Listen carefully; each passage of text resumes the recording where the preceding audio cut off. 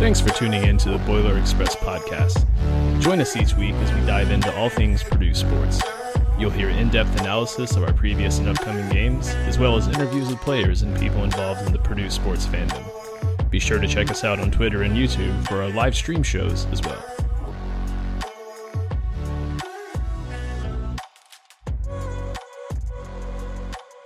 Man, I almost made it through the whole intro without coughing. I got it right there at the end. But what's going on, everybody? Welcome back to another episode of the Boiler Express podcast. So we've got a great one for you tonight. Lots to talk about. We're going to kind of break down a little bit of this week in football, this week in women's basketball. And of course, we're going to round out the show with this week in basketball. So lots of fun stuff to talk about. We've got the normal crew with us here as always. We've got Chris or 50 Ghost, myself, Damon, or the Ultimate Boiler.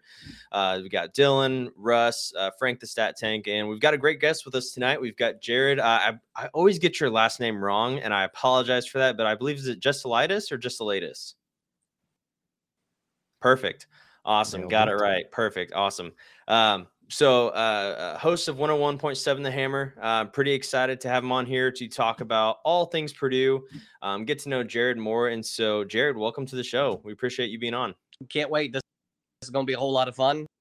I always love talking with fellow Purdue creators. I think we have a community of fans now that get to do and that are getting more and more engaged. Different things, too, with Purdue content, and one to see it, and I just love to support it. Really appreciate you guys invite me on the podcast. Yeah, absolutely. We're excited to have you on here. It's going to be a great time. And so just a real quick, thing. I know anybody who's listening to this probably knows who you are. They've probably listened to your show. Yeah. A ton, but just for anybody that may not know who you are out there, kind of fill them in on who you are and what you and your involvement in the Purdue community. So, we have an ESPN radio affiliate, 101.7 The Hammer. I 3 to 4, where we just talk local sports. So it's some of your Chicago teams and Bears, and then Indianapolis, the Pacers, Big Ten, but we also cool sports as well. So we talk to people like that in high school football. I do play-by-play for the ball as well. We have Purdue, myself, and Jeff Julik do on Fridays. Purdue Tailgate Show, which I do with Kyle Charter, who stays pretty busy. Oh, I also the public soccer, which was a lot of fun team to watch, and that's a crazy atmosphere. They actually, for Carson, for one of the first women's basketball game, oh my gosh, like for a guy, I literally 18, 19 years now, nervous in my since maybe my first day on a major, the filling in for that. I was so free. Thank Coach Gerald was really nice. She knew I was nervous about it, and we go to the first half in, and she just kind of pacing and stuff. She walks over to me. She goes, "You still nervous?" I'm like, "Shouldn't you be watching?" She's like, "Yeah, we're good." They won the game. Everything went well, and I didn't say yeah. So that's what I do around here.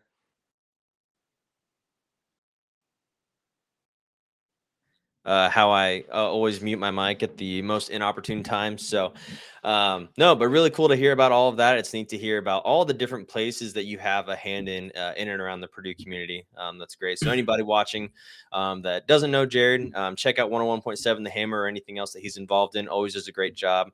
He gave me some free tickets one time to a game. So that was awesome during the radio show.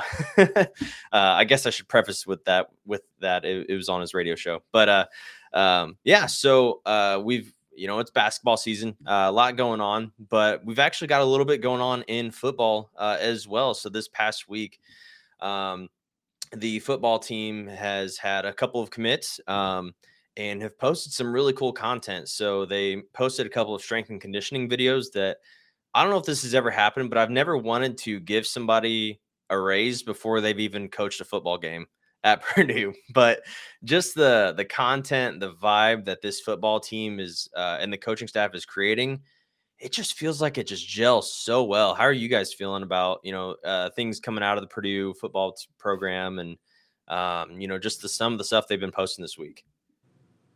I love just how much energy there is to the program, because you're always worried about energy drop-offs after a successful coach leaves and then having to replace him. So, and I actually think the energy around the program is probably up, because I think, and I mean this very lightly, but we've seen it in years past where the head coaching hire for whatever, name a sport, has kind of been a bad one. So a lot of people are like, I don't really know about this. But when you get one of the best defensive coordinators in the country to come to be your head coach, I think that drives up a lot of excitement. And all of his coaching hires, the offensive coordinator, defensive coordinator, strength and conditioning coach, everybody is just really squared away dudes. I'm really, really excited. I can't get September fast enough. Yeah, no, I think they've done a really good job of picking up the momentum and keeping things rolling as smooth as they can. And it's a young coaching staff, so I think they have the energy. But not only that, I think, again, I give praise to Purdue Creative all the time, but they continue to do a great job to really document what's going on. But yeah, I think energy you got to combine the energy not only with football, with basketball, and now the women's team. I mean, man, it's just all around in Purdue sports, people are buzzing. Yeah, What's absolutely. Your thoughts, Jared? I love it. Some people that don't love that stuff, everything with how long they've been a John Purdue Club member. Well, there's that demographic that's not going to get up. They don't have to get that part. All right, unless if you come out there and a year, they're happy. They'll be a little up, but that's what old guys do. Stuff. So I'm not too worried about that. I listen. It's great. Really going to pay off is being able to, and through the means that these kids want to communicate, how it's a whole thing, and that's fine. I will season because when you have a lot of youth, so there is going to be a learning things. Some fans might not be patient about that. I understand it. I'm very excited here. We'll have that tomorrow. It'll be really nice to see if a certain wants to go ahead and sign on the dotted line on the first signing day period. That would, yeah. No, the content, you guys are right. The content's fan. Big shouts out to Sadler and the rest of Creative, because my gut, maybe they're getting a little stuff. I don't know that the old regime was really keen access to a lot of things like Creative. Like, I think they got it, but they didn't really guess this coaching staff is young. They get it, and that's sorely needed for the program. Yeah, I think they're doing a phenomenal job creating a lot of buzz around the program, just like everybody said. And I mean, this is the first time that, even after Braum has had a successful season, I don't think there's ever, the first time we went 8-4 and then won the Music City Bowl. I don't remember this much hype going into an off season. And this is in the middle of a coaching change as well. So for Walters to come in here, to be very well aware of the concerns that he's a defensive guy, that this is the cradle of quarterbacks, the bread and butter is our offense.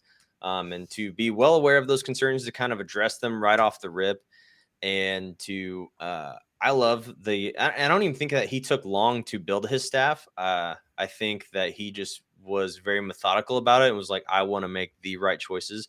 And I mean, we still have to wait and see if they are the right choices. We have to let them play a game. I'm just excited, but I think it's going to be a lot of fun. Lots to look forward to. And they actually, Coach Walters got and the coaching staff, they got to experience their first game at Mackey Arena, and what a first game to go to.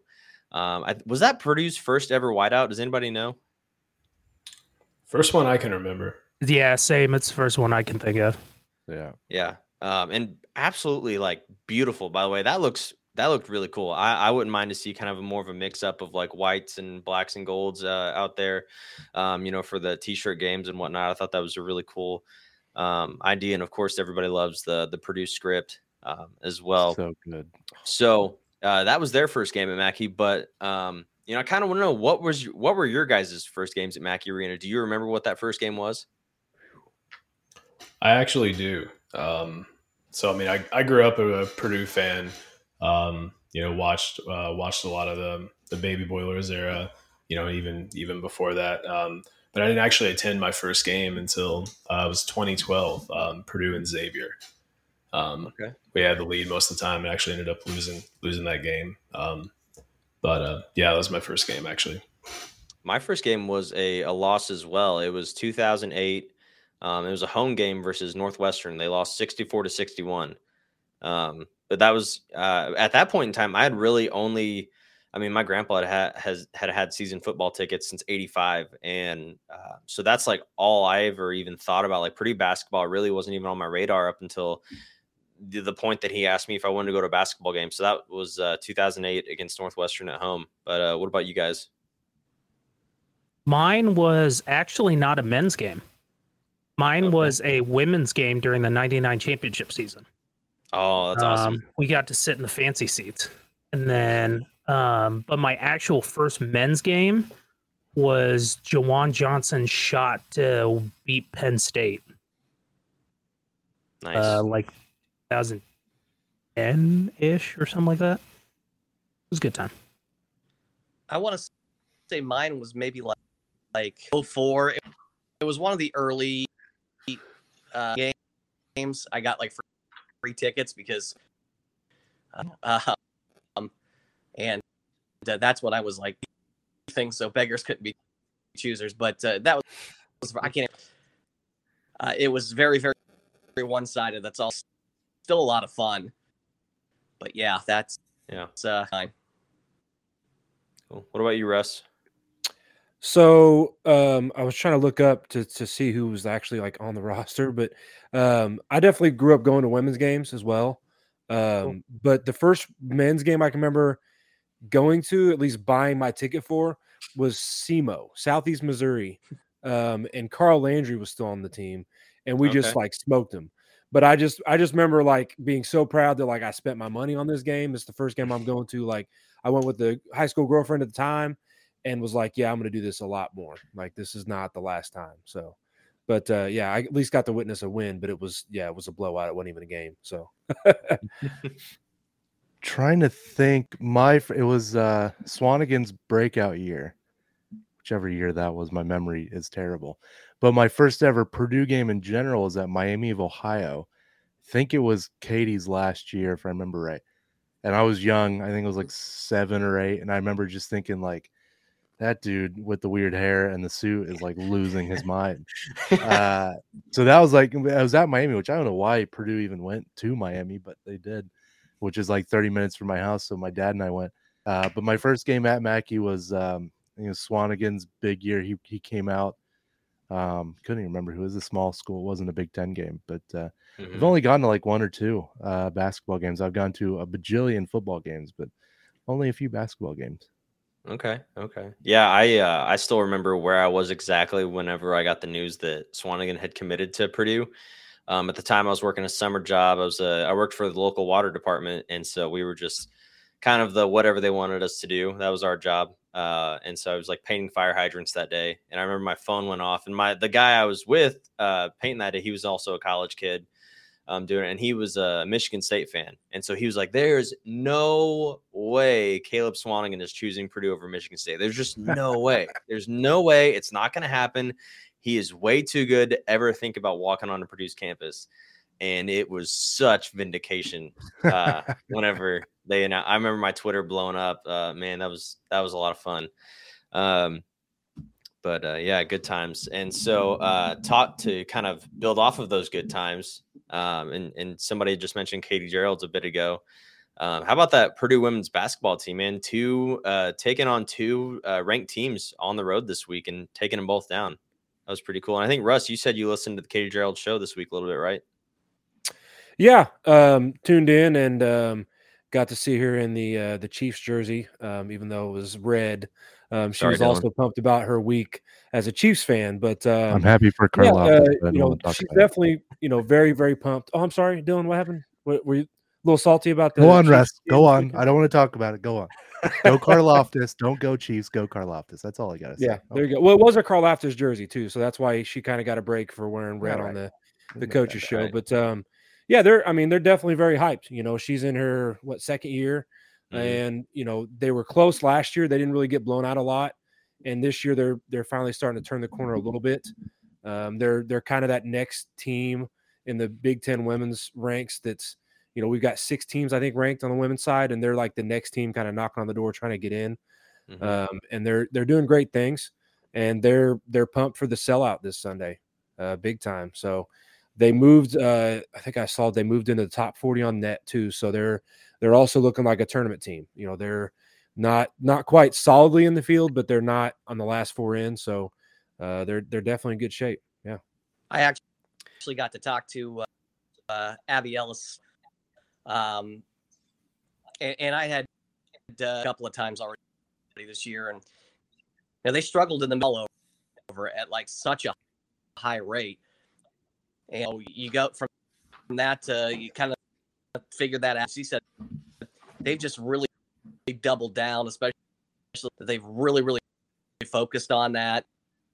And but we talk about the great coaches that do. Dave Shondell, always campaigner. I think coach of the best too. I don't know if you ever get a chance to talk to a wrestling coach.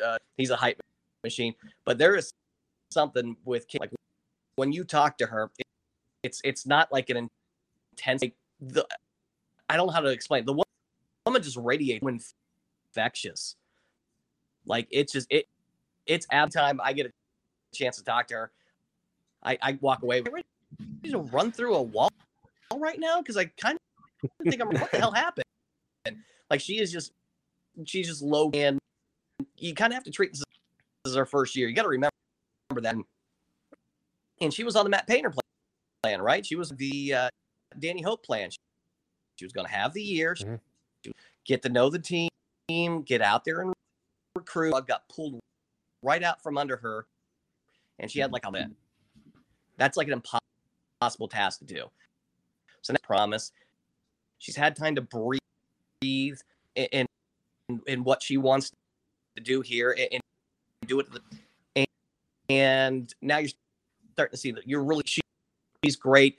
It's an up-tempo, fast game. They like to run and gun. It's a fun brand of basketball with women's basketball and Katie Gerald. I don't know what to do. Fun. You got to check them out. Yeah, they look like a lot of fun. Just catching a couple of highlights in some games this year. They look like a lot of fun. They look like they want to play hard for their coach, want to play hard for each other.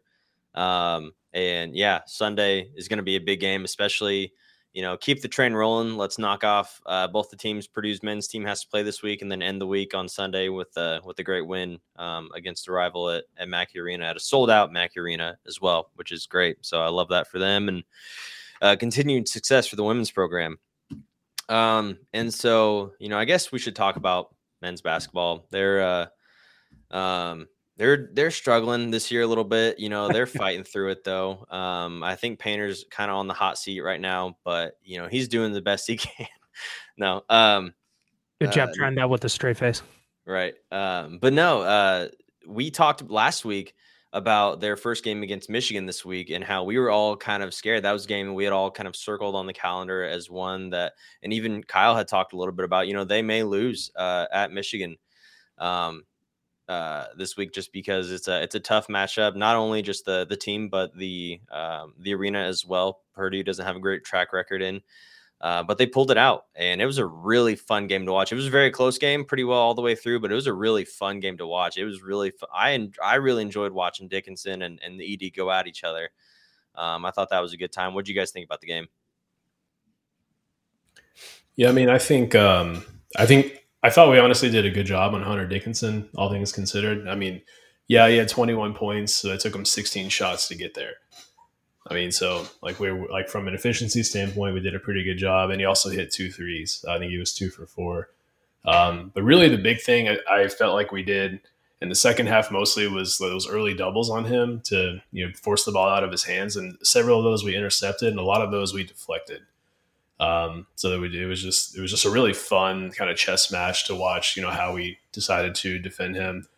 I thought it was really cool to see Trey Kaufman-Wren kind of break out again. I mean, go 4 for 4. Then getting that third foul on Taurus Reed there in the first half was huge. I mean, because they've been running that kind of 2 post-up lineup a lot, and that took away that option from them. So really, it was a technical that was kind of dumb. He said something in TKR's face right after he dunked the ball, and got that third foul, 2 free throws for Purdue. So that was big, but and also just the bench as a whole.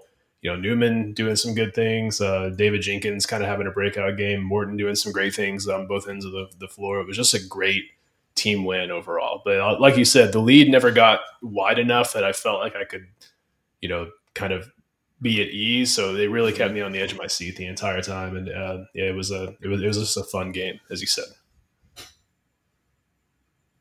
Yeah, I definitely like the energy and well, we never got that lead stretched out to 20 or whatever, but the whole, it seemed like Purdue was very much in control a lot of that game. They would have runs, and they always, good teams will make those runs, but I felt like Purdue just handled the moment and didn't get too high or too low, no matter where they were at in the game.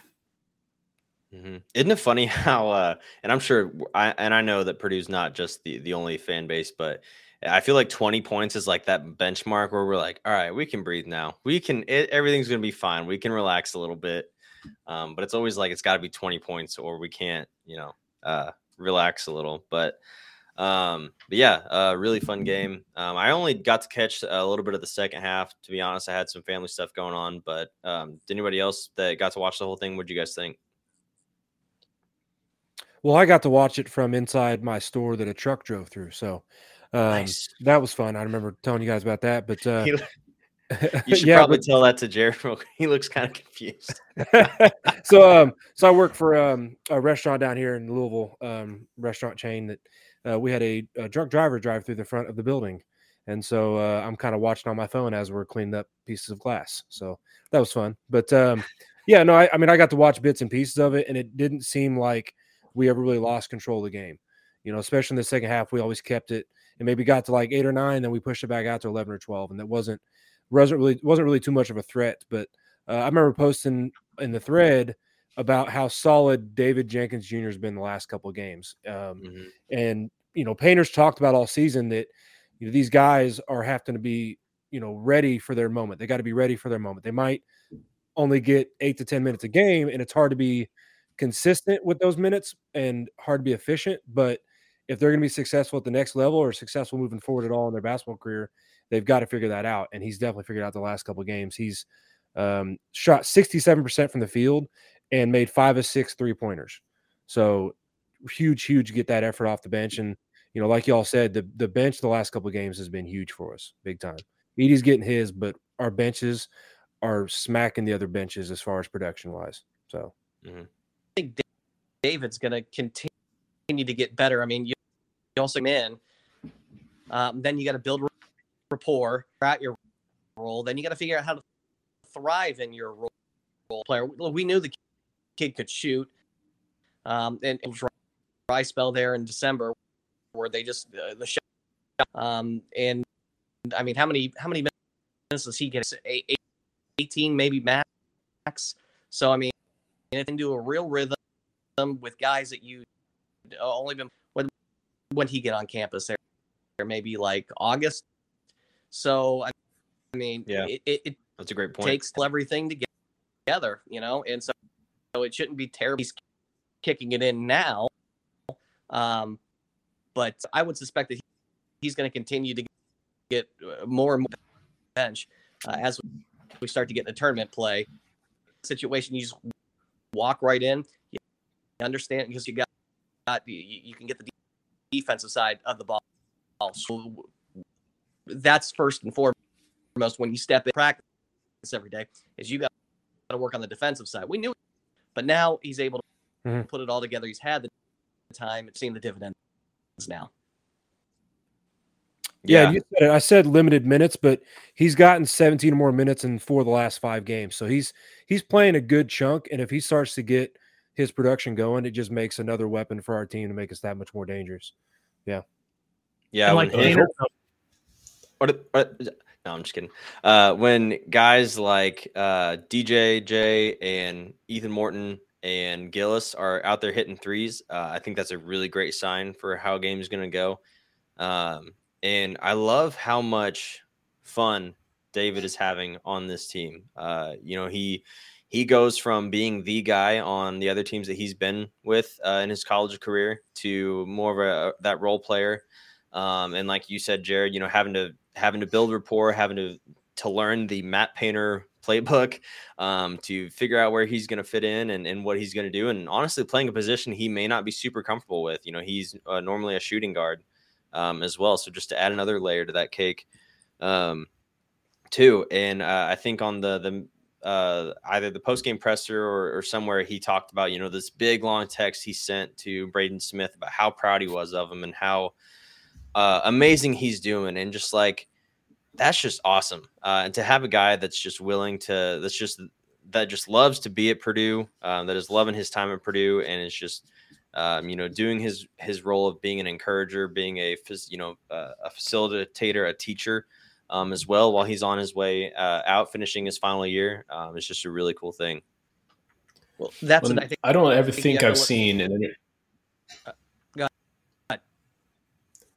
I'm sorry. I don't think I've seen an interview with David Jenkins or a press conference or anything, where he's been talking about the team where he hasn't mentioned the camaraderie that he feels with the other players and that he's developed with the other players. And it seems like something he holds like very, very valuable to himself.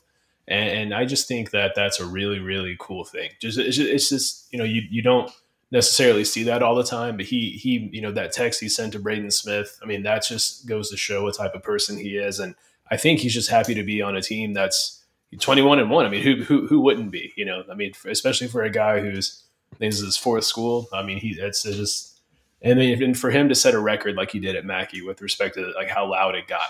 That was the loudest Mackey's ever gotten that they were able to record, and it was him hitting a 3 at the end of the first half. So, that was a really heartwarming moment, in my opinion, for him. But I was really happy to see that for him. That harkens back to something else Matt Painter does. It's something when I have him on is that when he very careful about who he out, especially in the transfer portal, that it, culturally, and that it has to be a good fit. If it's not, despite they need, he much rather do that than because you need the piece. It is not going to. And so when you talk about David Jenkins, that is something that Matt Painter absolutely looks for in the portal is available at that position. He needs especially in the locker room, the chemistry. So better not just to bring the guy in. It's because that he fits. He's that. Yeah. I think that's a great point that he really finds system guys. It's not guys with the best stats or the best ratings. It's guys that who he knows will gel into his team. And, it's great too, because that's definitely something that if you look at Matt Painter's career, he's had to learn how to do that. That's not always been, a great skill of his. You look at the early 2010s, those are some pretty rough years. And for him to take those moments and to learn from those and to grow, I think that says a lot about Coach Painter's character as well. And he just,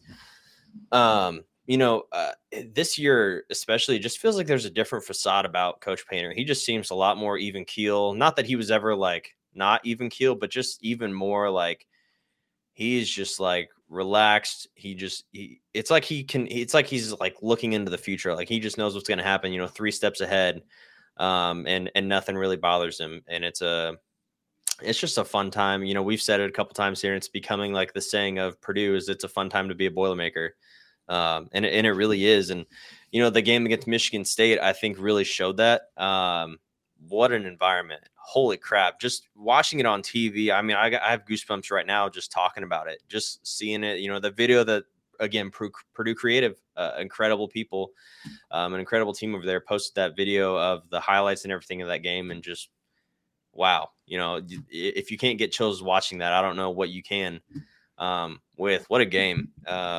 From all angles. There's a lot of people that had a big hand in helping Purdue, beat Michigan State the way that they did.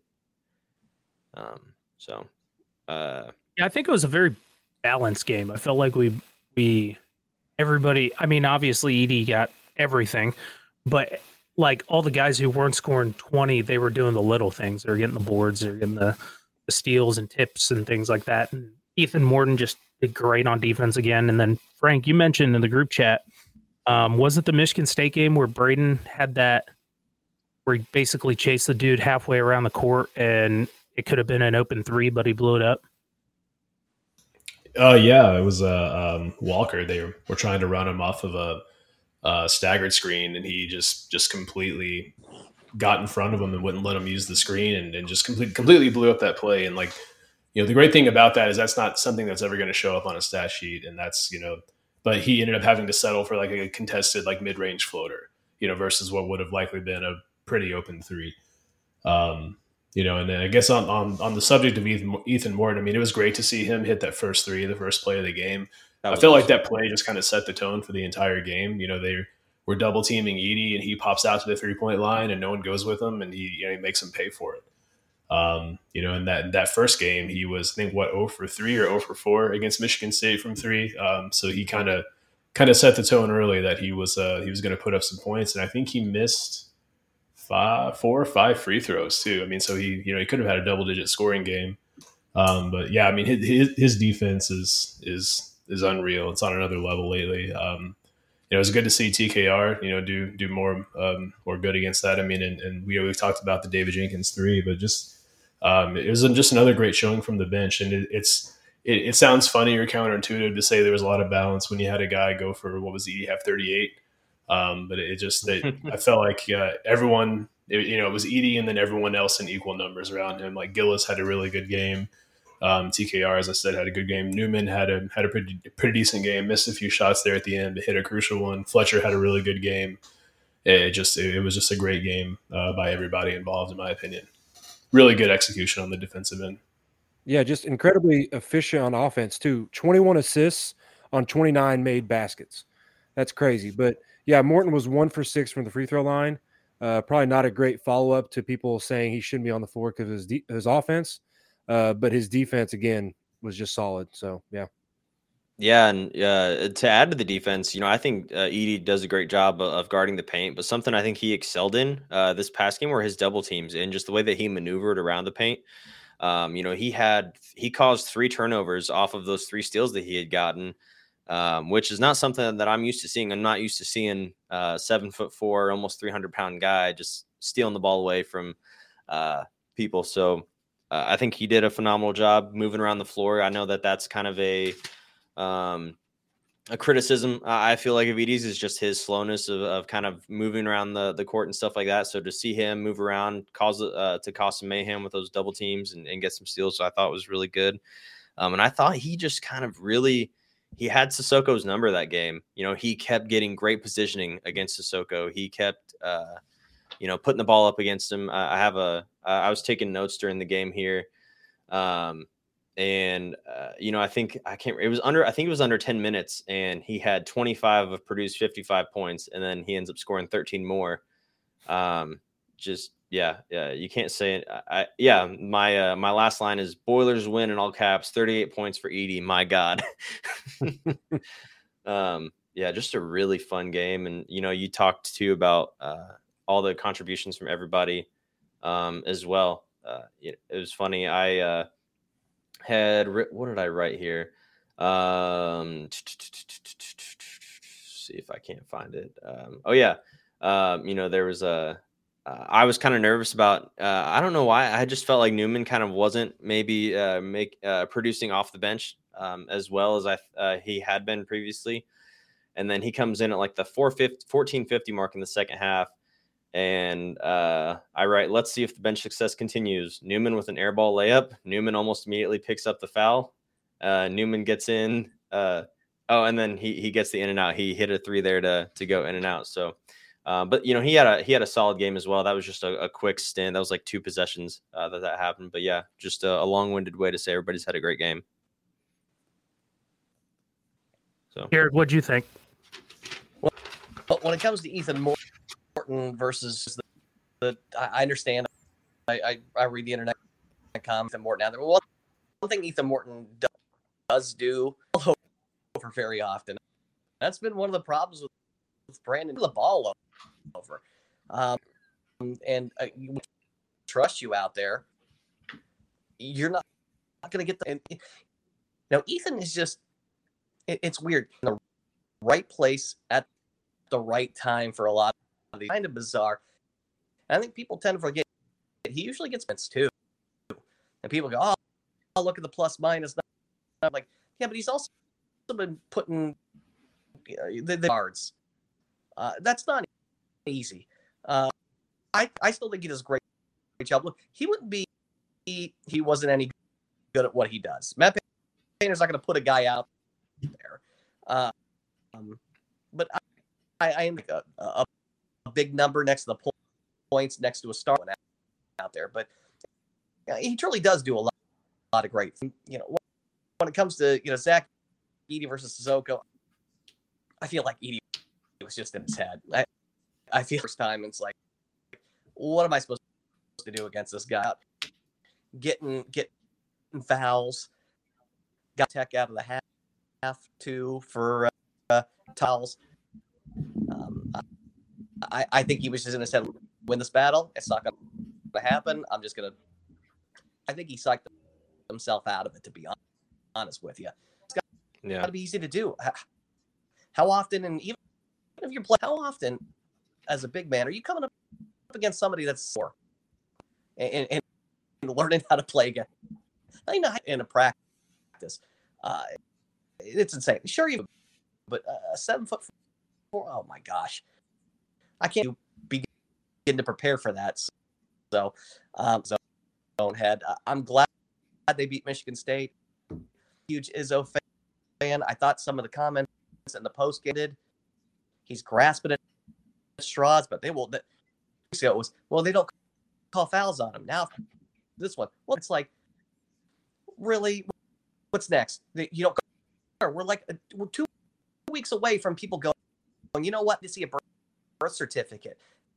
That's not even true. I bet they're literally trying everything they can to get this off his game. And credit Zach, because he stays mentally in the face, clothesline him, whatever the heck they do. They're in complaint. He doesn't go out there and flex. He doesn't. He just goes out there and plays. They can't break him. The hell out of everybody that comes in contact with him. Yeah, I'd say probably the amount of fouls that aren't called that he commits versus the ones that he receives is probably like 10-1. Mm-hmm. I think Edey is just, on another level mentally. Playing that game as a big guy, there's a lot that you have to think about other than just playing the game of basketball. He constantly has to think about where his elbows are in proportion to the person guarding him, and all this other stuff that he's got going on too. And you talked about Ethan a little bit there at the beginning, and earlier, I think it was yesterday actually, Frank did a deep dive into his own statistics and found a really, really great, compelling, thing that a piece of data that Kyle had talked about or asked about. Frank, can you kind of elaborate more on that? I thought that was a really good thing that you found.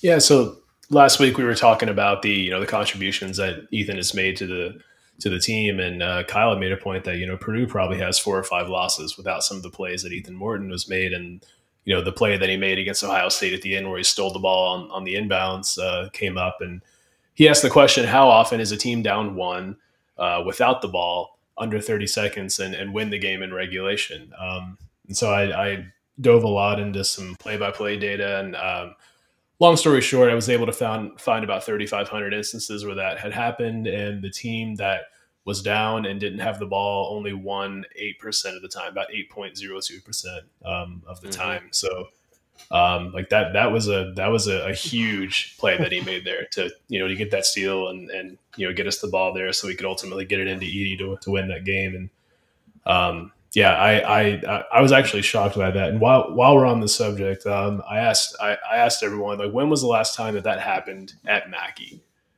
It's happened in the last, let's say it's been the last 7 years within that time frame. But can anyone remember when the last time we were up 1 and lost within the last 30 seconds at Mackey? Was it when Iowa came to town, 2016?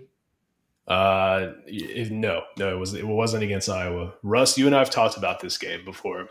If that's a clue. Well, thanks for the added pressure, because just a couple. Yeah. You guys have only talked about a couple games, so that narrows it down. Yeah. No, yeah, I had no clue. You said Mackey, and I spaced that fact, and so I was thinking about the Virginia game. I couldn't figure out the game. Is it Rutgers this year? No. So one more clue. 2017-2018 season. Okay. That was the team that won 17 in a row. Ohio State. Yes. Yeah, because I collapsed on my floor when that shot went in. Yeah. One thing I remember about that game, we were 7 for 13 on layups in that game. I don't know why I always remember that. Like, yeah, we missed six layups in that game. So that's that was the last time. While I was looking at all the data, I wanted to see the last time it had happened to us, which the last time it actually happened to us where we were on the bad end of that was the Ron Harper Jr. shot. Then I wanted to see the last time it happened at Mackey. And so it was 2018. So 4 times in the Painter era that's happened. We've been on either end of that. So fun little fact there. Yeah. Frank's big. Once against Florida State that I don't remember, honestly. We played Florida State like every year for the last 9 years. So. Yes, that is true. Yeah, while we're on the subject of Izzo, I'd like to touch on his post-game comments for a second. Do it. Yeah. Go for I mean, it. yeah, he made some comments about the refs not making, never making bad calls, and there was sort of some sarcasm there. He made a really good point about the end of the first half being a 7-point swing, that they had the ball. He felt he was confident in their ability to at least get 2 points out of that possession. They turn it over on what looked like a perfectly good illegal screen call, in my opinion. I mean, his feet were set pretty wide. He tripped. I think it was Ethan Morton there. Then we come down, we hit a 3, and then he gets a technical, and we get 2 free throws out of it and hit both of them. So instead of Michigan State up 2, we go up 5, and that's a 7-point swing, which I thought was a really good and really valid point. Then he started talking about Painter and his ability to get guys to buy into their roles. And I just wasn't sure about some of the comments that he made, specifically talking about Caleb first, and that Caleb's a really good player. And he could, he's capable of scoring a lot of points, but he's content with taking, 2 shots in this game. And I just couldn't help but feel like there was something backhanded or underhanded about that. Did anyone else feel that way? Oh, absolutely. Yeah, that's the whole thing is backhanded.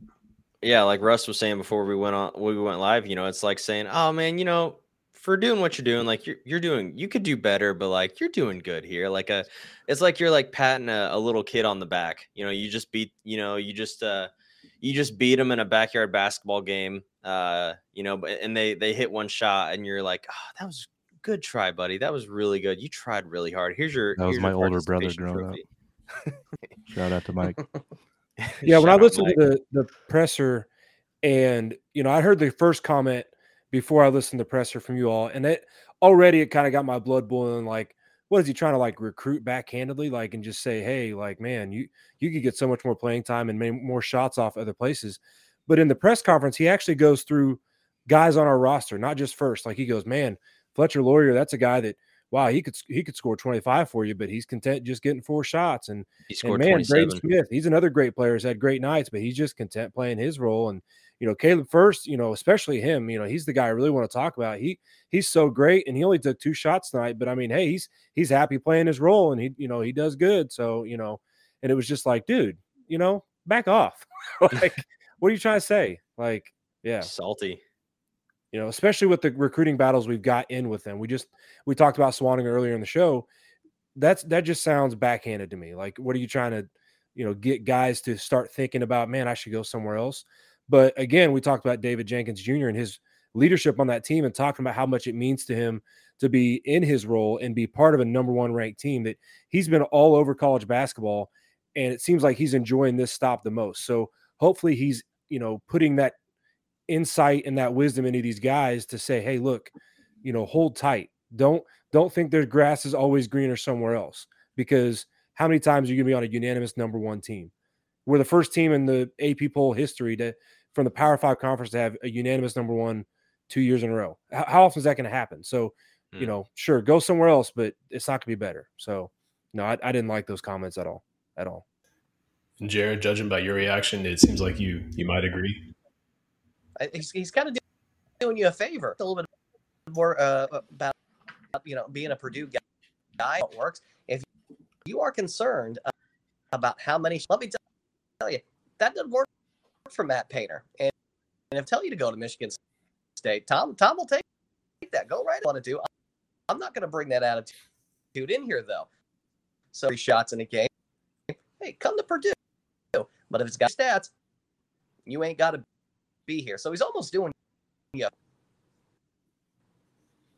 And I've brought it up in our group chat earlier, and I kind of want to get your thoughts on it. It almost has seemed like since the Swanigan commitment, like Michigan State's gone one way and we've gone another. Like, it almost like that not flip, but us winning that out kind of changed the trajectory for both programs. And since then, Izzo just seems like a grumpy old man. And he's taken plenty from us as well. We lost out on Gary Harris. We lost out on Malik Hall. I'm sure there's tons more from the past that I can't think of right now. So, yeah. He seems dejected. Take a look at something. He wishes he had a Caleb First. He wishes he had a Bryce. He doesn't get Bryce. That is like a Michigan State E. And I watch him, doing so. Look at what is on that roster.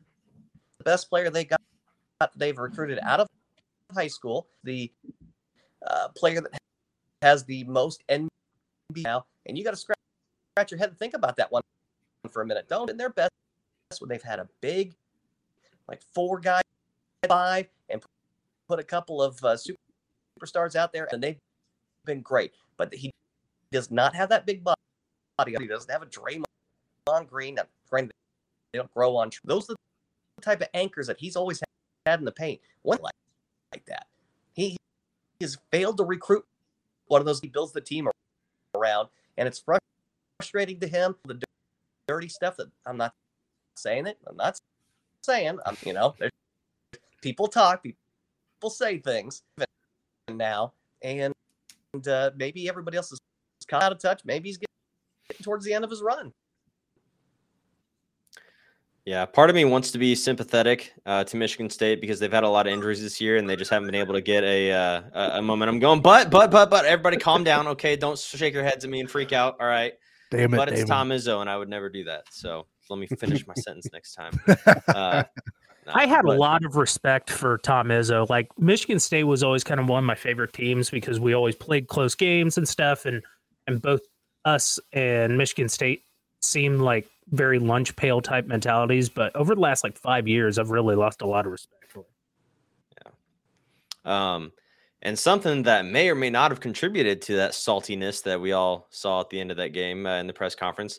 So, Edey was at 38 points, gets taken out with a minute and like 58 seconds left, and then immediately gets brought back in like 2 seconds later. And we were up like, 17 or 18 at that point in time, with a couple minutes left. And Matt Painter says and swears by that it has nothing to do with him getting to 40 points, and it had everything to do with Michigan State's lineup. They remained big. He thought they were going small. They stayed big, so he puts Edey back out there. You're up by 17 with like less than 2 minutes to go, man. Come on. I mean, you could see it on TKR's face when he went out there. He was like, man, I don't want to be out here. I want you to get that 40th one. You could see it on everybody's face. I feel like part of Matt Painter wanted him to get 40 points, even though he would never say that. Then he got obliterated from behind as he was going up for the 40-point basket and no call. Oh, they weren't going to let him get that 40. There's no way. No. But God forbid if he'd have rolled an ankle on that last play, they'd have burnt freaking Mackey to the ground. Yeah. Izzo would have bit him by the ankles if he would have to not get 40 points. Yeah, and I thought it was funny too to hear Izzo in the press conference talk about how, the officials don't call them the right way. They don't call the fouls the right way, and they let them get away with so much, and they have the Edey rules. And then you listen to Edey in the game, and he's like, yeah, they basically fouled the crap out of me all game, and I just love it because I love playing physical. And literally, he busted his lip on a play that they didn't even call a foul on. And then you've got Fletcher Loyer right next to him too with a bloody chin from a screen that was probably another moving screen that didn't get called. But then Izzo's complaining about fouls, and it's like, whatever. Our guys are laughing with blood on their lip and their chin in the post game, like, we got the W. Who cares? Yeah, that's what I love most about Edey is you'll see him in going on planes to road games or whatever, and he's got a cut and he's got a bruise, but you'll never hear him talk about it. You'll never hear him complain about it. He's just a hockey tough player. As nails. Oh, hey, he's a hockey guy. Did you know that? What? Did you know that? Hockey? He played Hold hockey. on a second. Are we breaking news right now? Does this? I'm gonna do the breaking news graphic real quick. Just give me beep, beep, beep, beep, beep, beep. To do curling. I would love to see a 7. That's got to be a blast.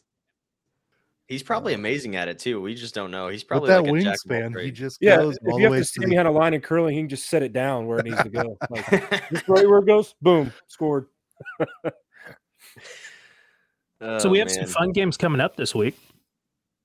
Yeah, pretty important games. One really, I think Wednesday is going to be a really good game. We've got Jalen Pickett, Micah Shrewsbury and company coming to town.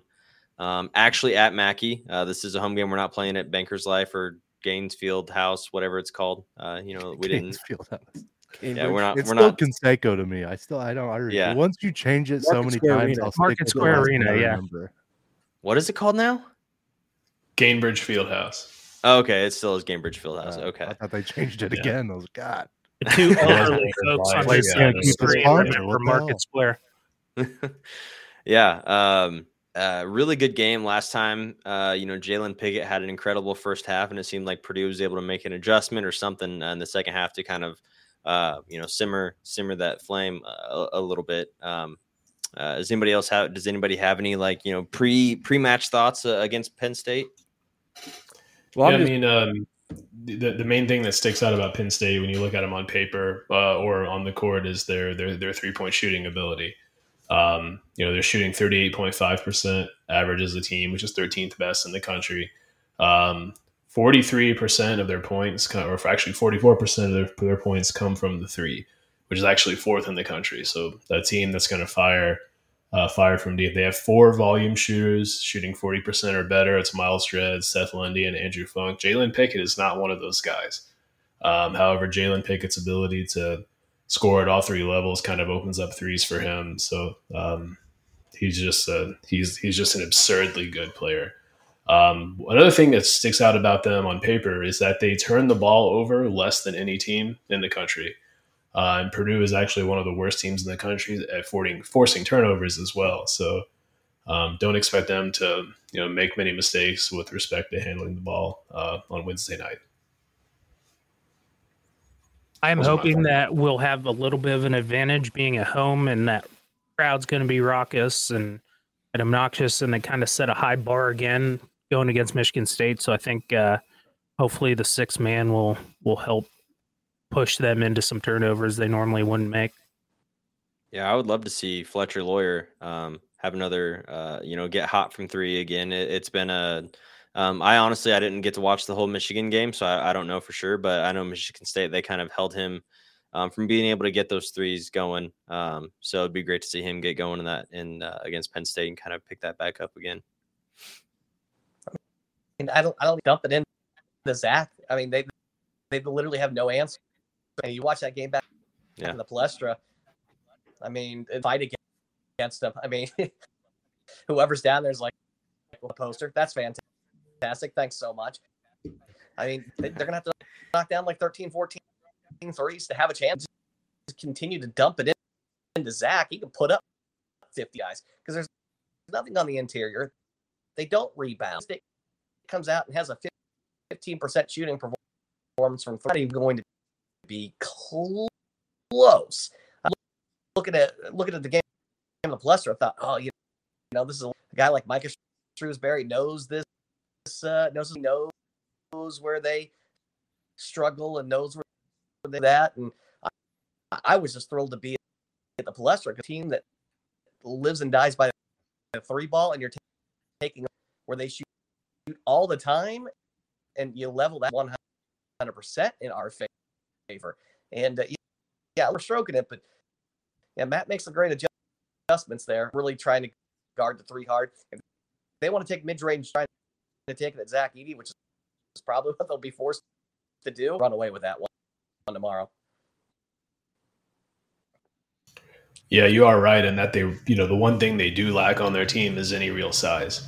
They do have a 6'10" guy, doesn't play much. So I think, that they're going to be forced to play Edey, probably double team, and that's going to leave somebody open. So it's just going to be a steady diet of inside out or outside in, however we want to set that up. But, that's just going to be the key, is just trying to limit the damage they can do. We don't want to get in a trading 2 for 3, combination. But if we can limit the damage they do from 3, I like our chances. I like our chances for probably a 10-point win. Frank, real quick before somebody else says something, because I'm thinking about it. What is our 3-point defense? We are 25th in 3-point percentage defense. Okay. However, 3-point percentage defense is not the best way to determine how good of a defensive 3-point. I'm not going to go into it. Our defensive 3-point percentage, we only allow our opponents to shoot 29.9%. Man, thought you were going to melt all of our brains, Frank. I was ready for it. Yeah, he was going that way. I was about to go get No, Frank's big brain. Jared kind of hit it at one of the notes that I was going to make was this could be, we're coming off a week where Edey scored 70 points. He scored 70 points in the last 2 against Michigan State. But he had a big week, and this week he could have another big week. He had 30 and 13 against Penn State, and he only shot 2 free throws. So that tells me that, they didn't really have an answer, and they weren't going to foul the crap out of him either. They were just going to kind of let him get his, and hopefully that, hope that Jared Pickett could carry them and hit some threes. And so this is definitely, I don't like the term trap game, but it could be a trap game because you've got IU on the schedule this weekend. It's a top 25 matchup, and Penn State is a good ball club with a coach that knows what we like to do. So we definitely got to show up at Mackey tomorrow night and be ready for a matchup, be ready for a fight. But it's 100%. I think get Edey the ball and kill the dragon, as Painter likes to say. Get him the ball early and often, and let him make the decision. If he's getting doubled, hit somebody for a 3. If not, then go get 30 points again, big guy. Yeah, absolutely. I think it could be a lot of fun. I think trap game is a strong word for Penn State, because I think Penn State is better than like a trap. I would like a trap game, but I know what you mean too, though, by that. It's funny because I think this time of the year is when January.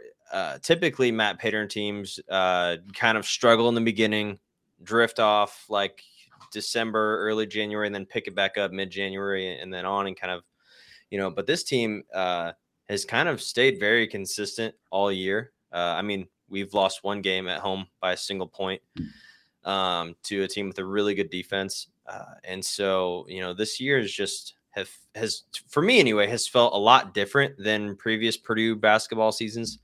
I've been able to enjoy this game this season a lot more. I don't know if this is because I didn't really have any expectations when this year started. I was like, we'll probably make the tournament and we're going to have some fun along the way. And let's see if we can develop these freshmen. That was kind of my mentality.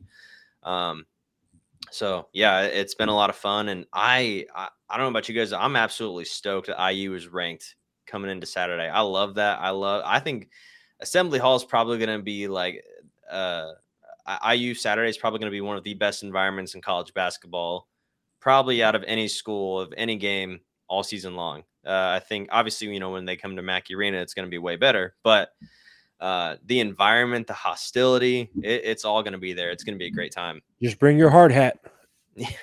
Look out. Yeah, that could have been a disaster if Sensible got smoked with that piece of iron coming off the ceiling. He was close too. What a dump that place is. Yeah, I had made a post about something. Green. I'll just be happy as long as Courtney Green to state of Indiana on Saturday with everything after that. Just keep. Yeah, he can be as far away from this area as humanly possible. I mean, you guys know his stat line. I've seen the stat line with Purdue covers and Courtney Green. Mm-hmm. It's like 2 and 19 or something. 20.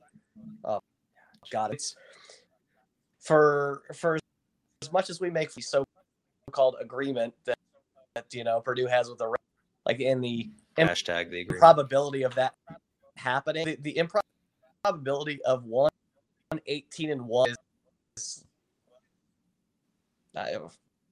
I'm not, but I'm sure somebody can do that and tell me highly unlikely. This guy down here. Yeah.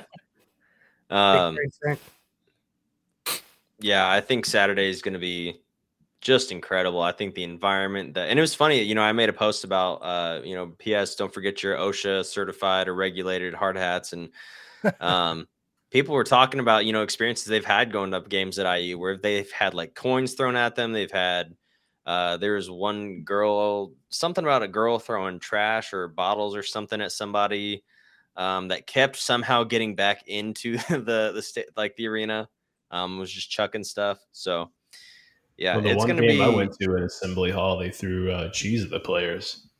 Russ and I went to a game. They threw cheese at the players. That was the Matt Harms tip game where neither team could hit a shot the entire time. My sister is an IU alum, Memorial Stadium and Assembly Hall. She has logged in almost every game she's ever attended. Just how tight security can get at it's a notice somebody smuggling a dog is beyond me. I'm like, come on, really? At Memorial Stadium than I have Assembly Hall when I've gone, but it's definitely up there. I like how Boiler Dad from Boiled Sports calls it ass hall. It just abbreviates assembly. Gets me every time. Yeah, there was an IU guy that commented because I had said something about ass hall too, and an IU guy was like, "Oh, ass hall, that's the best you guys can come up with, huh? You Boilermakers?" And I was like, "Yeah, it took me all day. I'm so glad you recognize that." That's the fan base that says "perdon't" every time they can. Ugh. Yeah. Damn jerseys and crap made with them. Like, come on, you guys are dorks. Figure it out. Read a book. I don't read books. What am I talking about? Fix your life. Well, to kind of talk about IU for a second, I mean, they've won 5 in a row, which is impressive after losing 3 in a row. They might not be for much longer because they're currently down 6 with 12 and a half to go. Go Maryland. Yeah, well, they've scored 39 points in almost a half and a half. I mean, so they're 18th in KenPom. I'm not sure where they are in net, but I believe this is a quad 1 game for both teams. So, from a seeding standpoint, this game matters a lot. They're 16th in KenPom in defense or offense. 44th in defense. They're the 18th best 3-point shooting team in the country. They're not a high volume 3-point shooting team. Though only about 25% of their points are coming from the 3. They're just all around a good team, especially since they've gotten Race Thompson back. Even though he hasn't played all that well, His first game back, he played 4 minutes.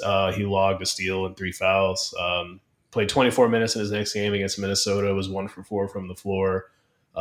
Did have 3 blocks and played 21 minutes against Ohio State, was 1 for 5 from the floor, was 3 for 3 at the line, logged 4 rebounds, 2 turnovers, and 3 fouls. So hasn't played incredibly well like we're used to seeing Race Thompson play.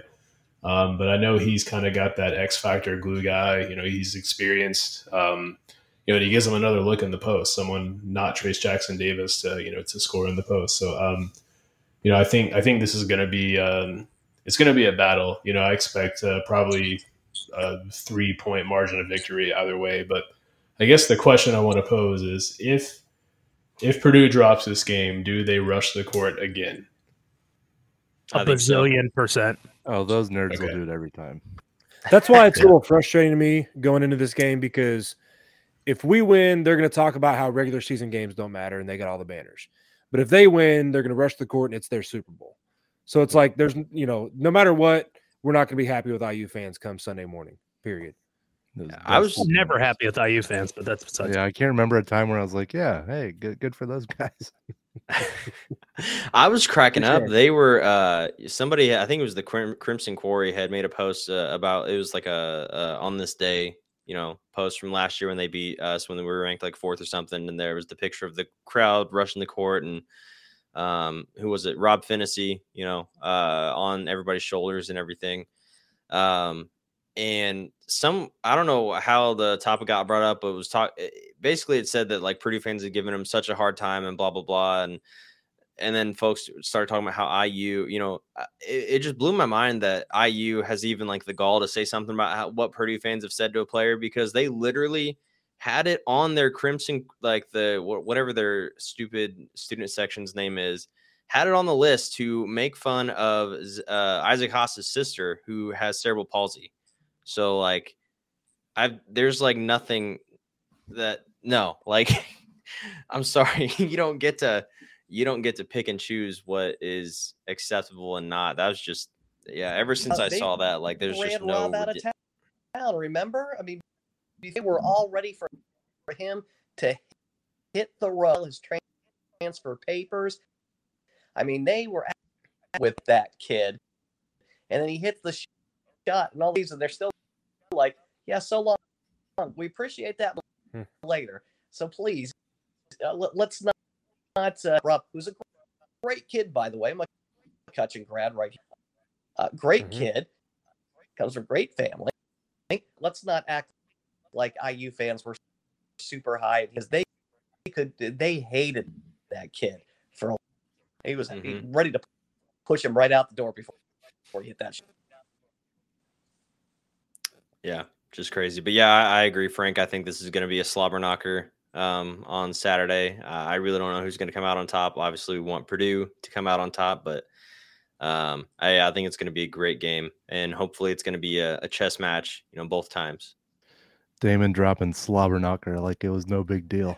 Oh, dude, I love any kind of wrestling terminology. I love throwing it out there. That's where the whole like, by God, so and so they got families. I love Jim Ross, man. He's like my favorite all time wrestling announcer. So, that's the last game I was like, Mackie Mania, running wild. I love stuff like that. It's just fun.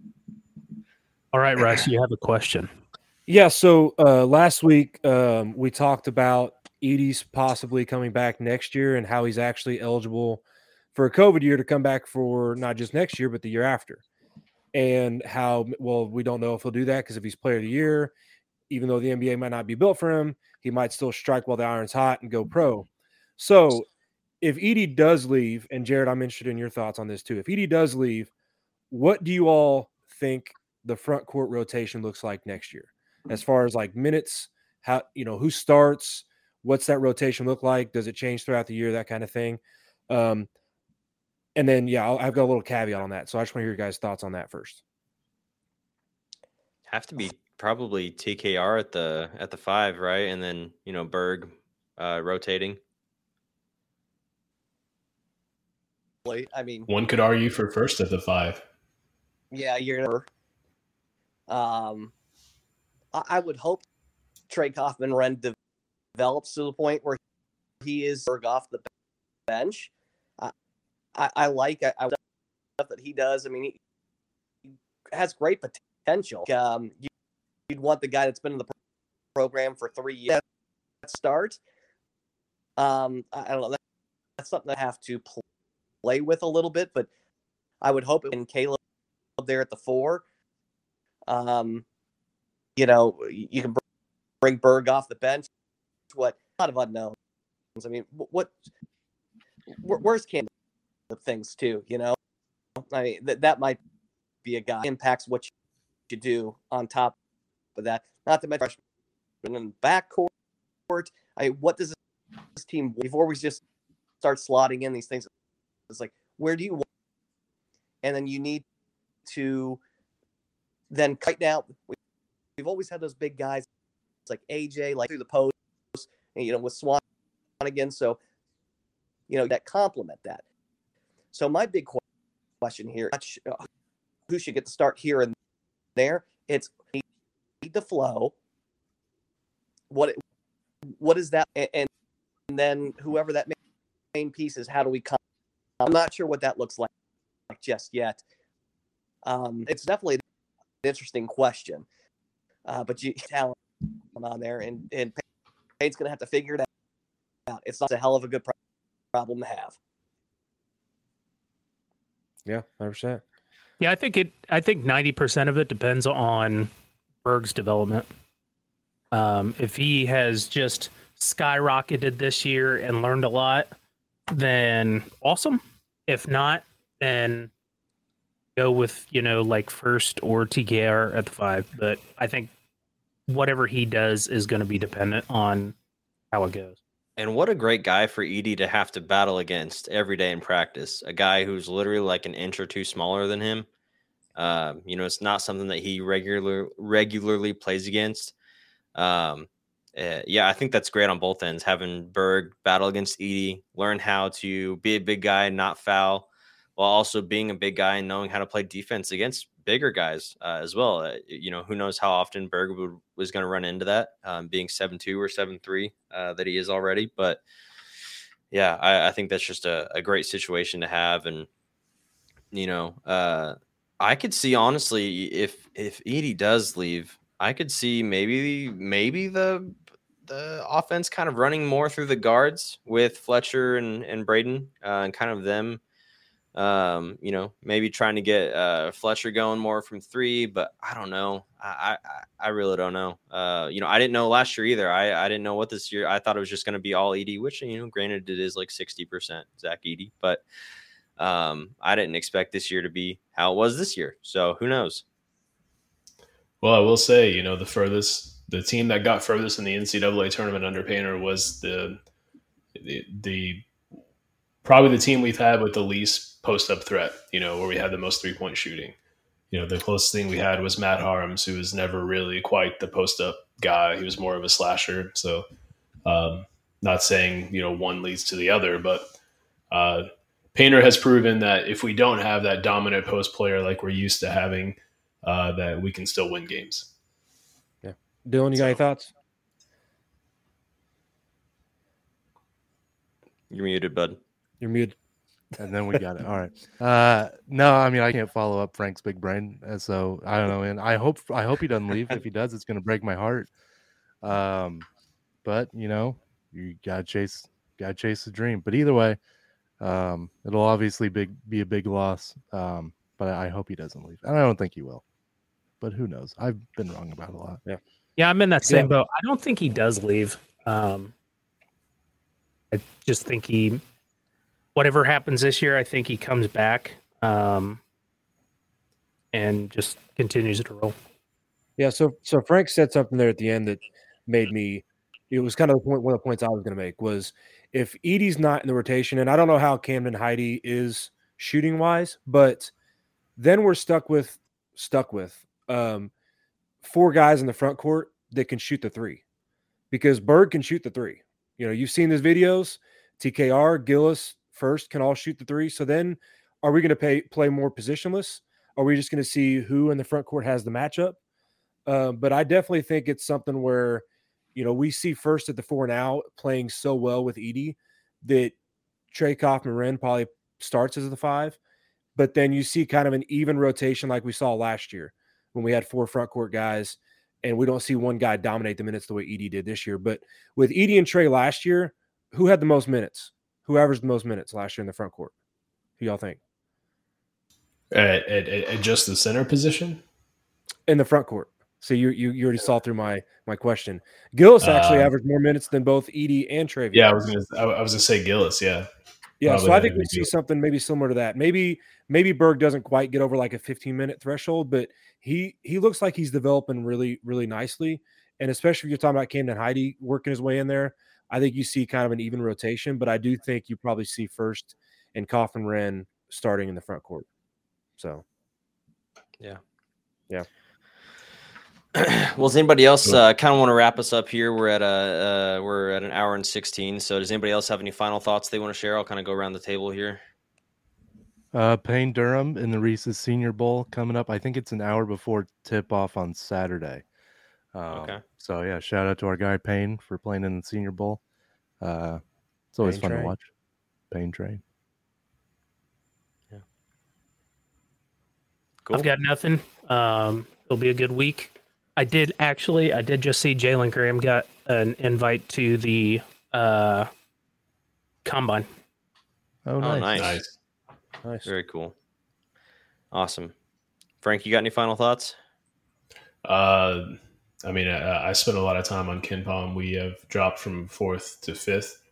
Alabama went from 6th to 3rd tonight with their dominant win. Yeah, they won by like 132 points. 101 to 44. So that'll do it. Who do they play? Vanderbilt. My final thought, it looks like we're about to have a 3-game lead in the conference because Iowa's up 13 with 3 minutes left in that game. Just over 3 minutes. So nice. Awesome. Love that. Yep. Yeah, man. Jared, anything? I thought we can settle the debate on Sunday. Who is the better basketball player, Malik Hall or Patrick Beatty? Patrick Beatty. So shout out to Patrick Beatty. Throw that out there. But Malik's got that WW.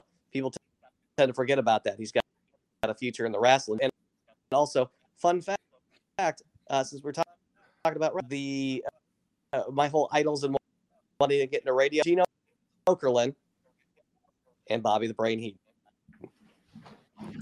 Oh yeah, 2 of the legends right there. That's awesome. Damon's fired up.